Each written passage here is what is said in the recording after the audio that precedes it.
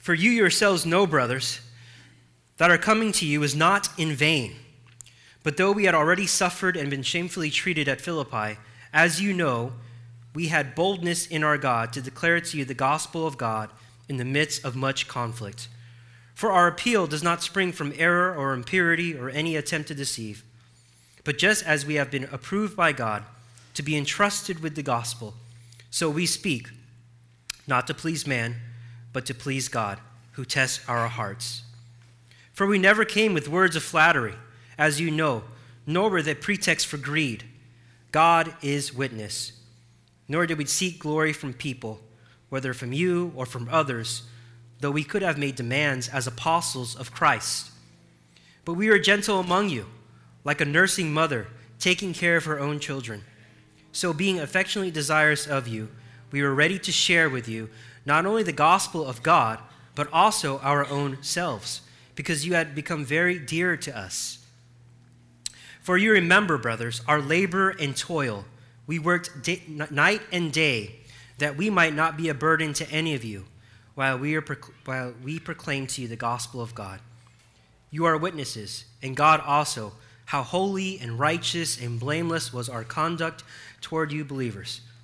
For you know how, like a father with his children, we exhorted each one of you and encouraged you and charged you to walk in a manner worthy of God, who calls you into his own kingdom and glory.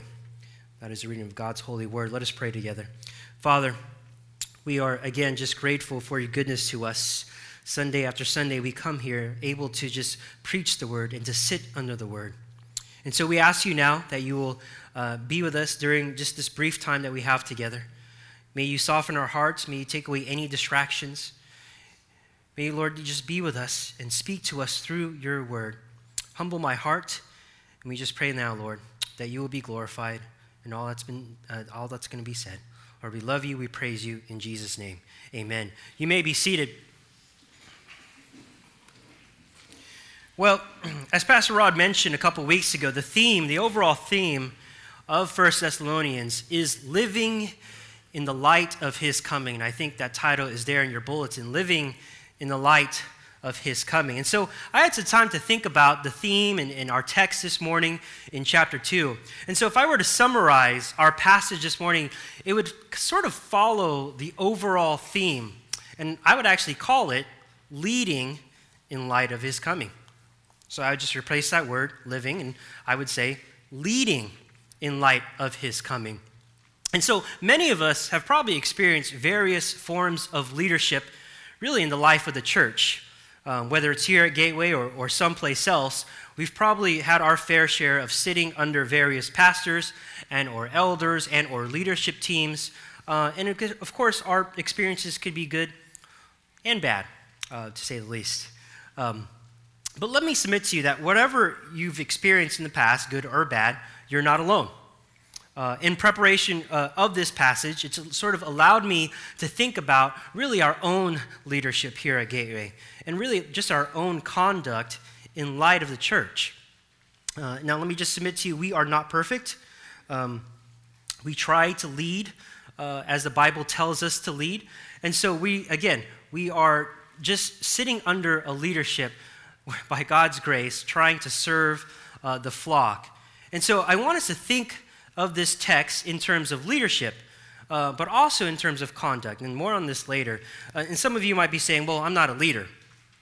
But I want us to really think about how we see ourselves in the context of the Christian life, the church, our community, or even the workplace.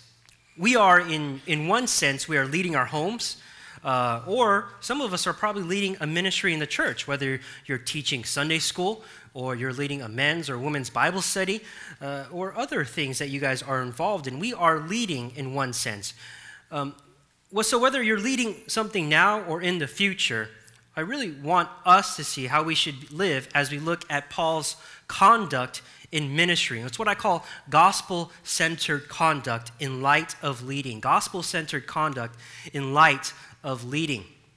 So today in our passage, we naturally pick up where Rod left off. But before we jump right in, I want us to sort of take a step back and see why Paul is addressing his own conduct and leadership in ministry. Now, if you're in your Bibles and you're in 1 Thessalonians, I want us to look at verse 5 of chapter 1. Verse 5 of chapter 1. Because our gospel came to you not only in word, but also in power and in the Holy Spirit and with full conviction, you know what kind of men we've proved to be among you for your sake. And I read this verse because I think it gives us a better context of what Paul is addressing. That last phrase, you know what kind of men we prove to be among you for your sake. The question is, what men did they prove to be? What men did Paul and Silas and others prove to be? The short answer may seem like Paul is just defending himself according to our passage, which he is. Okay, he's defending himself, and again, more on that later. But Paul is not only defending himself, but he's also setting an example of what true Christian conduct looks like in light of assumed accusations against him. Okay, let me say that again. Paul's not only defending himself, but setting an example for what true Christian conduct looks like in light of some assumed accusations against him. In other words, Paul is addressing how we should live as Christians. And so the idea is twofold here. As we approach our passage, he's defending himself and the leaders, but he's also showing how leaders should act. Okay? It's twofold. He's defending himself, right? And he's also showing how leaders should act. So the focal point, again, I want us to look at verse 12. Verse 12, the latter half of verse 12 of chapter 2 in our passage.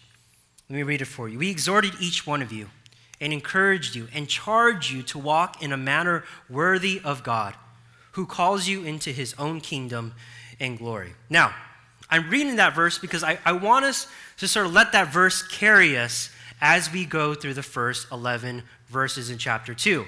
Okay? I want it to be sort of in the background in our heads, and then, of course, I will go through it at the end. So, again, I'm going to walk us through the first 11 verses, and then I'm going to conclude with verse 12.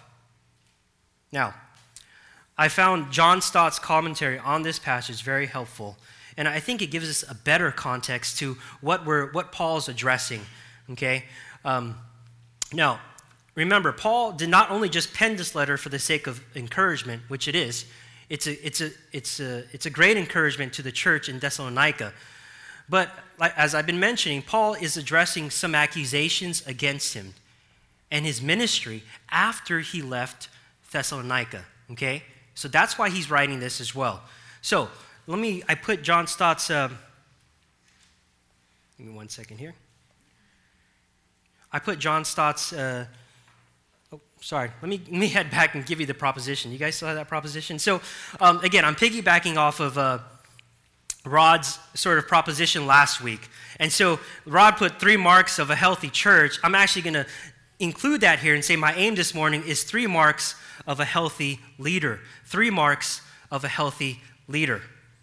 That's my aim. That's our proposition. And I will give you those 3 marks through the first 11 verses of our text. And so, again, as I mentioned, let me go ahead and read John Stott's commentary here. Again, it helps us give a context. He wants us to sort of read it in reverse. Okay, he challenges us to read it in reverse to see what Paul is defending himself from. Reading, Paul's critics took full advantage of his sudden disappearance in order to undermine his authority and his gospel. They determined to discredit him, so they launched a malicious smear campaign. By studying Paul's self-defense, it is possible for us to reconstruct their slanders. Now, I'm going to read it from the perspective of his accusers, starting with, he ran away, they sneered, and he hasn't been seen or heard since. Obviously, he's insincere. Impelled by the basis of motives, he's just one of those many phony teachers who tramp up and down the Ignatius Way. In a word, he's a charlatan. He's in his job only for what he can get out of it, in terms of money, prestige, or power.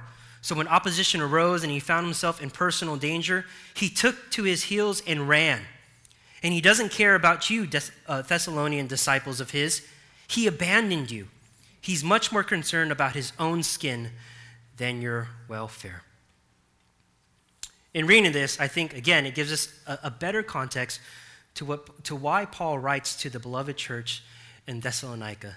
And so in his loving words, he's also going to defend himself. He writes with a code of conduct for leaders. And it starts with what I call Paul's defense to lead with boldness. Paul's defense to lead with boldness. Look at verse 1. For you yourselves know, brothers, and that word you is really emphatic in the Greek. It's weighty. So Paul calls on his readers to remember the facts of his visit to them. To remember the facts of his visit to them. First, he reminds the church in Thessalonica of his courageous ministry. His courageous ministry. Again, in reading this, you have to see through the accusations. Look at verse 1 once again. For you yourselves know, brothers, that our coming to you was not in vain. Paul is saying, we came to you with a purpose. And that purpose was for us to minister the gospel. It was not in vain. In other words, it was not without result. And the church had to know this. Because from the very beginning, and looking at the letter as a whole, this was a healthy church. Rod talked about that last week. The results of the gospel ministry, they are very plain for us to see, and as Paul was receiving the reports of them. I mean, we read that in chapter 1, verses 5 to 8, right? The gospel ministry was bearing fruit in Thessalonica. It was not failing. In fact, it was thriving. And there were results for people to see. The church was growing. However, in facing results of a fruitful ministry, Paul and his crew, Silas and others, they also faced persecution. Look at verse 2. Just pointing at the words. Look at the persecution. It says, I'm just highlighting these words. He suffered. He was shamefully treated. He was in the midst of much conflict. Okay? And so reading it in reverse, we see how he's being blamed. You could assume that his accusers were probably trying to charge him of running out of town, as Stott's commentary mentioned. Meaning, he was trying to avoid suffering. He was trying to avoid persecution. But Paul says otherwise. Did they avoid suffering? Did Paul avoid suffering and Silas? Did they avoid suffering? Well, let me read to you in Acts chapter 16, where Paul and Silas were in Philippi. And here's what happens. I'm going to read chapter 16, verses 19 through 24. They seized Paul and Silas and dragged them into the marketplace before the rulers. Now, it doesn't sound like they were avoiding suffering. And when they had brought them to the magistrates, they said, these men are Jews, and they are disturbing our city. They advocate customs that are not lawful for us as Romans to accept or practice. The crowd joined in attacking them, and the magistrates tore the garments off them and gave orders to beat them with rods. And when they had inflicted many blows upon them, they threw them into prison, ordering the jailer to keep them safely. Having received this order, he put them in the inner prison and fastened their feet in the stocks. Now, did they avoid suffering? No. In Acts 17, we find that their ministry moved to Thessalonica, right? So after they sort of faced the suffering in Philippi, they continued on in ministry. And so they faced opposition, but poor Jason got dragged out. They were able to escape, but Jason got dragged out. And so we could conclude that Paul did not try to avoid suffering. He suffered in Philippi again, and then he continued on in ministry in Thessalonica. But notice this, okay? In our text, Paul wasn't just standing his ground for the sake of himself. He wasn't just standing for his ground for the sake of himself. Meaning he wasn't saying, well, look at me, I suffered, I was treated shamefully, I encountered much conflict, etc. There was a reason why he stood his ground. And it's in our text. It's what I call a courageous conviction in verse 2. A courageous conviction. Reading in verse 2, we, Paul and the leaders, had boldness in our God to declare to you the gospel of God. We had boldness in our God to declare to you the gospel of God. So the only reason Paul had a courageous ministry in standing firm in the face of suffering is because he had a conviction to declare the gospel of God. That's the ground he was standing on, not himself. So Paul didn't run away, as his accusers were probably saying. He led with boldness because of his belief in the gospel.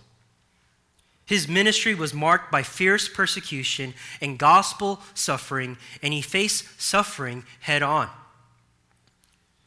So again, the main thing that drove Paul to stand his ground in the face of persecution is to see people, in our case, the church, be convicted with the gospel of our Lord Jesus Christ. And that's what compelled him to keep going in ministry, was the gospel. So the question for us as a church is, how does that type of boldness look in our lives in the context of Gateway? Now, we might not necessarily be persecuted here and dragged out of El Rancho because of a men's breakfast. We'll probably be dragged out because of the food, but in other cases, we're not facing that same type of persecution. But the question is, for us, is when our backs are against the wall, whether in our workplaces or at home or with family and friends, will we stand bold in standing on our convictions of the gospel, just like Paul did? And so this is a challenge for us, but it's also a challenge to think about our leaders here at Gateway, pastors, elders, or in other ministries that we know, because other people are being persecuted around the world. And so we need to pray, we need to continually kind of seek them and pray for them and care for them, our leaders who are being persecuted for the sake of his name.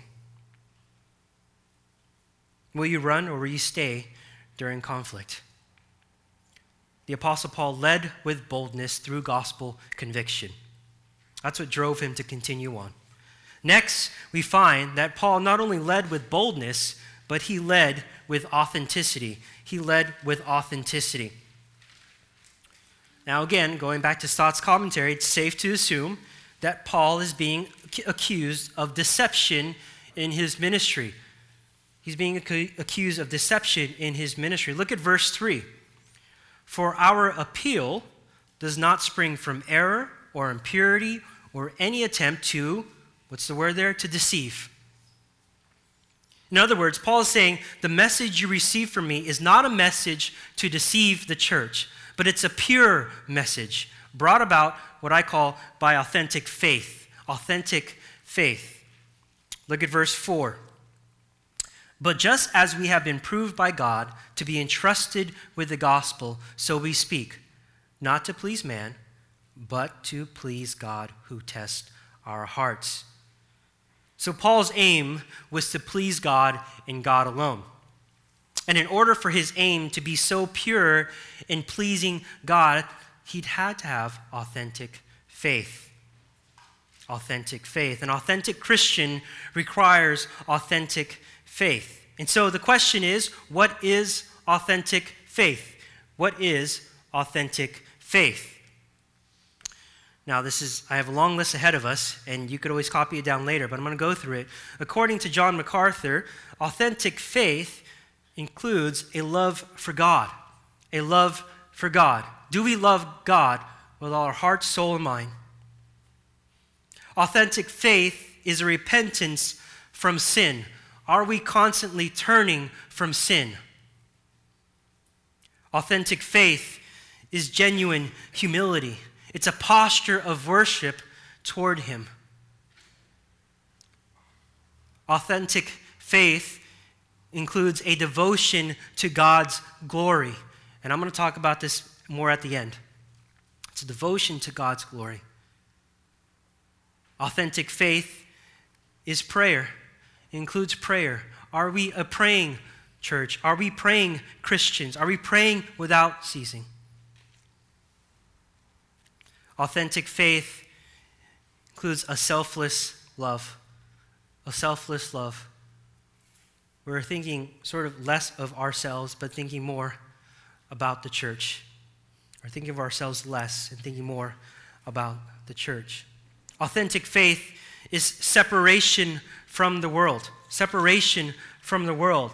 In Colossians 3:1 it says, if then you have been raised with Christ, it says to seek the things that are above, where Christ is, seated at the right hand of God. Set your mind on things above, not on things of this earth. Authentic faith is spiritual growth. Includes spiritual growth. Are we continually learning? Are we growing? Are we reading our Bibles? Again, very practical, but these are questions to look at our faith and say, look, is my faith real? Lastly, authentic faith requires obedience. Requires obedience. And the Apostle Paul really kind of emulated all these sort of topics of authentic faith.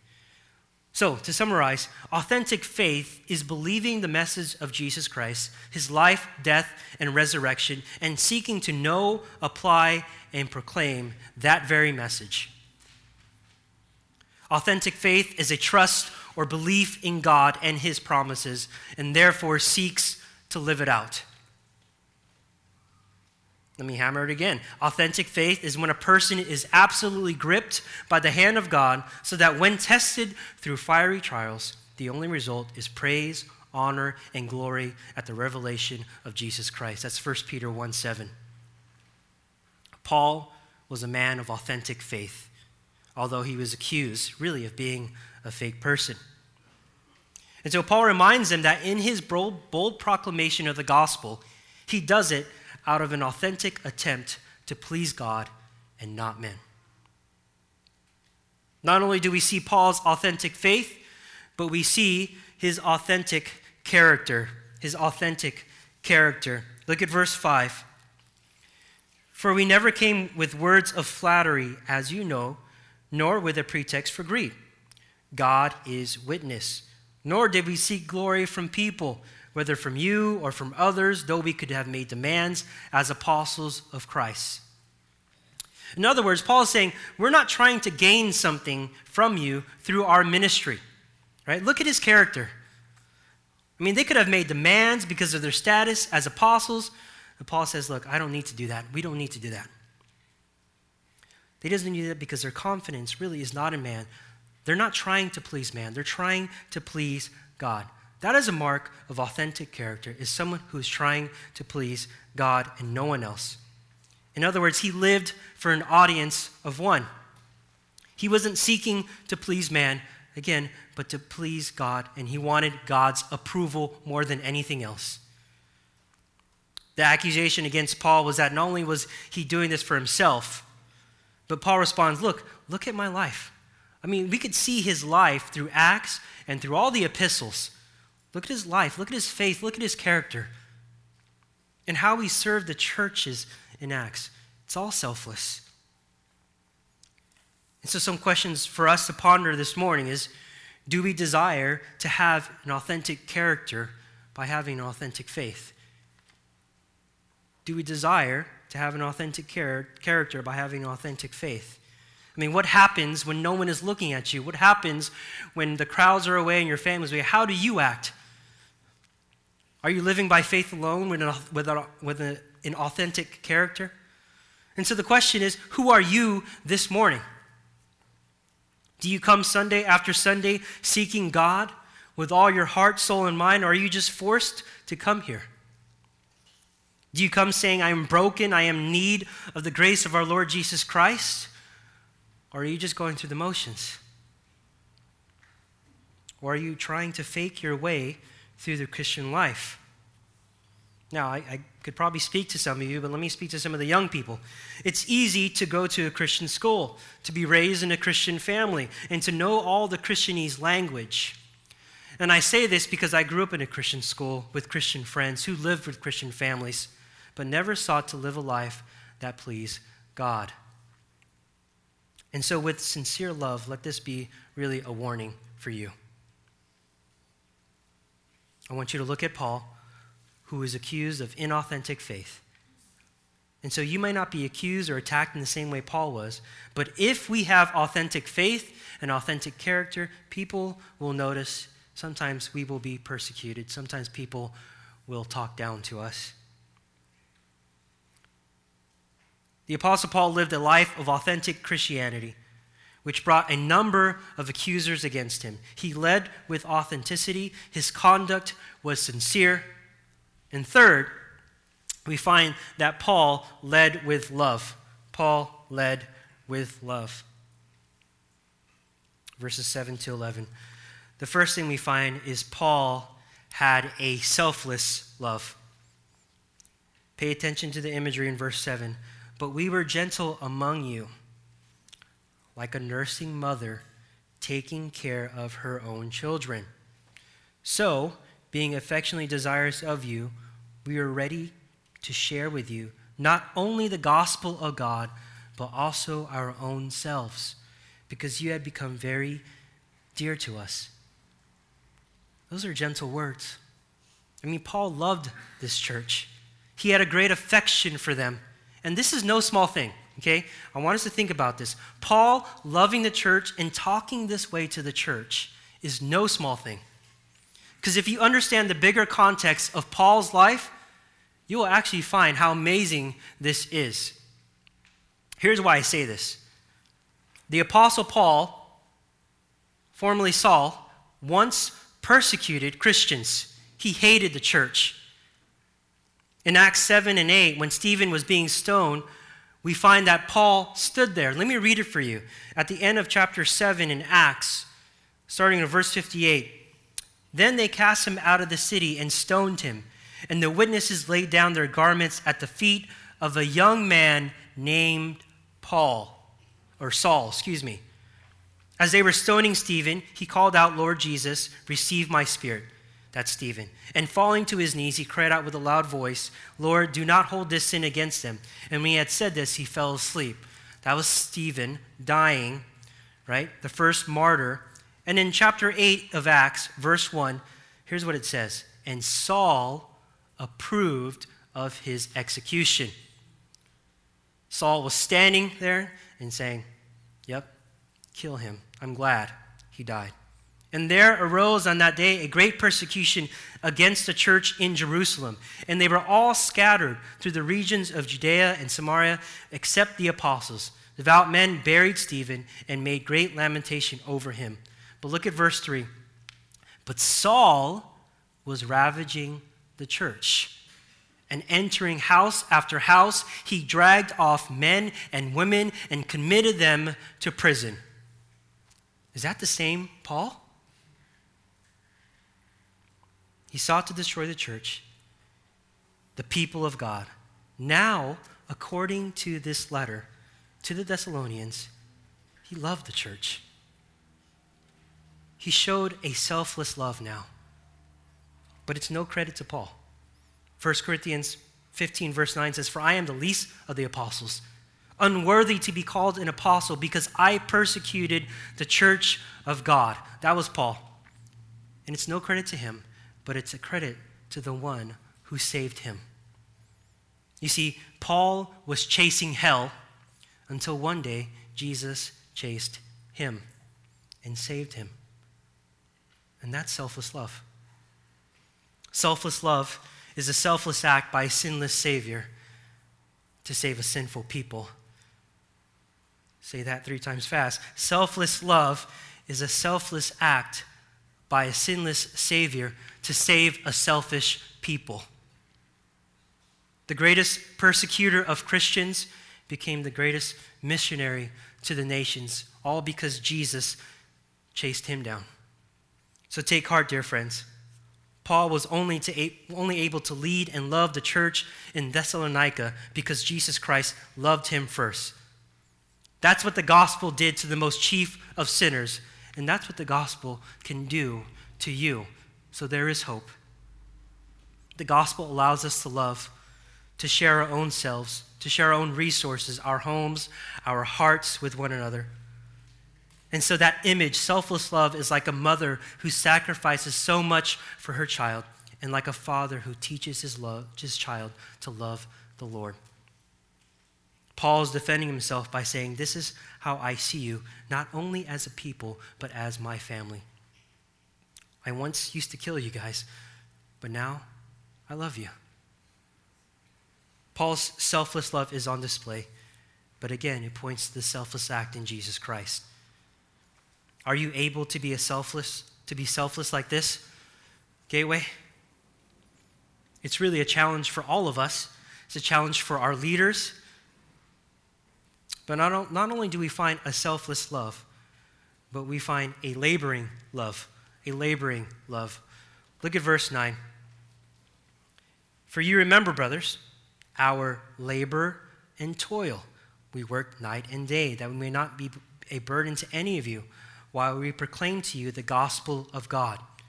You are witnesses, and God also, how holy and righteous and blameless was our conduct toward you believers. In other words, Paul is saying, this is not a surface type of love, okay? But this is love in action. Love in action is they were dragged out of Philippi and continue on to Thessalonica. That's love in action. I mean, would you go on to minister to another town after what Paul experienced in Philippi? I mean, honestly, I think some of us would retreat. That's okay. I'm just saying. We need to be honest with ourselves in saying, how does laboring love look like? How does selfless love look like? And we talked about this before, but in addition to self-sacrificing labor of love, he did not take advantage of them. And what does it say about their conduct? What does it say about Paul and Silas in their conduct? It says they were holy, they were righteous, and blameless. Paul was like a mother, was gentle like a mother, and firm like a father, teaching or exhorting them toward the gospel growth. Now, take a step back for a moment. This is what gospel ministry entails. Gospel ministry for all of us entails leading with love and not strong-arming or intimidating our people. That's the beauty of this passage. You can minister with boldness while showing authenticity, but love with a gospel-driven love only enabled by Jesus Christ himself. Let me conclude with the last part of our verse this morning, like I mentioned in verse 12. Verse 12, we exhort each one of you and encourage you and charge you to walk in a manner worthy of God, who calls you into his own kingdom and glory. Paul is using that phrase to call you as a believer, to call us as a believer, to live a life that is worthy of the God who calls us. Now, this phrase right here is very important. He talks about it all the time. Now think about this. In the book of Ephesians, if you recall the outline goes something like this.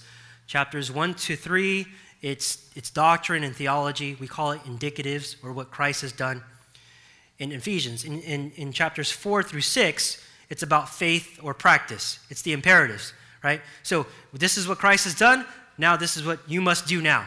That's kind of the outline of Ephesians. And so when Paul gets to Ephesians 4:1, he says this: I, therefore, a prisoner for the Lord, urge you to walk in a manner worthy of the calling to which you have been called. Do we see the parallel with verse 12? Now, look at Philippians chapter 1, verse 27. Only let your manner of life be worthy of the gospel of Christ. There it is again. Does that sound familiar? Look at Colossians 1:10. So as to walk in a manner worthy of the Lord, fully pleasing to him. There it goes again. So, to the Thessalonians, the Ephesians, the Philippians, the Colossians, he's using similar language as he exhorts them to live the Christian life. I mean, do we follow the theme here? But there's more. There's more. 2 Thessalonians 1, verse 5. That you may be considered worthy of the kingdom of God. If you go down more, verse 11. To this end, we always pray for you, that our God may make you worthy. And so all these verses about walking in a manner worthy of God. It's important to Paul, therefore it should be important to us. What does walk in a manner worthy of God mean? Well, as Christians, we are to live in such a way that what we believe fits into how we live. Note the other words in this verse, kingdom. Kingdom. Who, that's God, calls you into his own kingdom. Now, think about this for a moment. The Thessalonians were living under an earthly kingdom at the time. Let me read to you Acts chapter 17, verses 6 and 7. It says, "These men who have turned the world upside down have come here also, and Jason received them." Now listen here. "And they are all acting against the decrees of Caesar, saying there is another king, Jesus."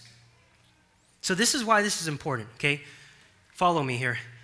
In a culture at the time where Caesar reigns in the earthly kingdom, and all the people live according to Caesar, here's what Paul is doing. Paul is reminding the churches that there is only one king, one kingdom, one ruler. And they are to live, Christians, the church, they are to live in a manner worthy of that king who is Jesus Christ.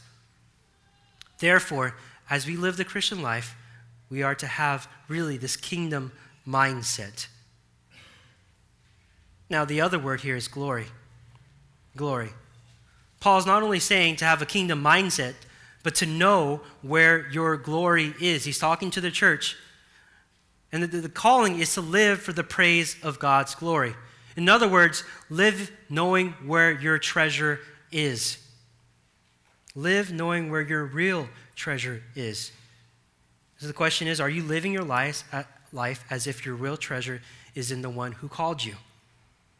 Let me go back to verse 6 in our text. Look at Paul. He references back in verse 6. "Nor did we seek glory from people." The accusation against Paul was that he was living for his own glory, to what he could get out of the church in Thessalonica. But as we all know too well, he didn't seek praise or honor or the approval of man. The greatest approval he had was from God. And that's all Paul needed, to lead and live in light of his coming. So I ask you, dear church, where is your treasure? Will we seek to live with boldness, with authenticity, with love? Will we live knowing who our king is, knowing that this is not our kingdom, but our kingdom is yet to come, while living for only his approval, for God's glory? Let that be upon our hearts this morning. Let's pray. Father, this text is all but a reminder for us that you are the great leader. You are really our king, and we follow your lead. Paul is a great example for us to follow with boldness, with authenticity, with love. And so, Lord, as we just ponder and just let our minds sort of marinate in the text, we pray, Father, that we think through these questions in terms of leadership, but also in terms of our own character, our own faith, and how we live the Christian life. There's so many things to think about. And so we pray, and we also take heart that you could save just who Paul was before, thinking of the life of sin that he was living, killing Christians, persecuting Christians. Yet you soften his heart through your gospel. And so we pray now, Lord, for any of us here, that you will soften our hearts towards your gospel, that we will turn about our wicked ways and follow you, so that we could taste that sweet, sovereign grace of the gospel. May you continue to be with us as a church. May you be with our leaders, our elders, our leadership team. May we follow your lead. May we stand in bold proclamation of the gospel, and may you carry us home through that. Lord, we give you all the glory, we give you all the praise. All these things we ask in your name. Amen.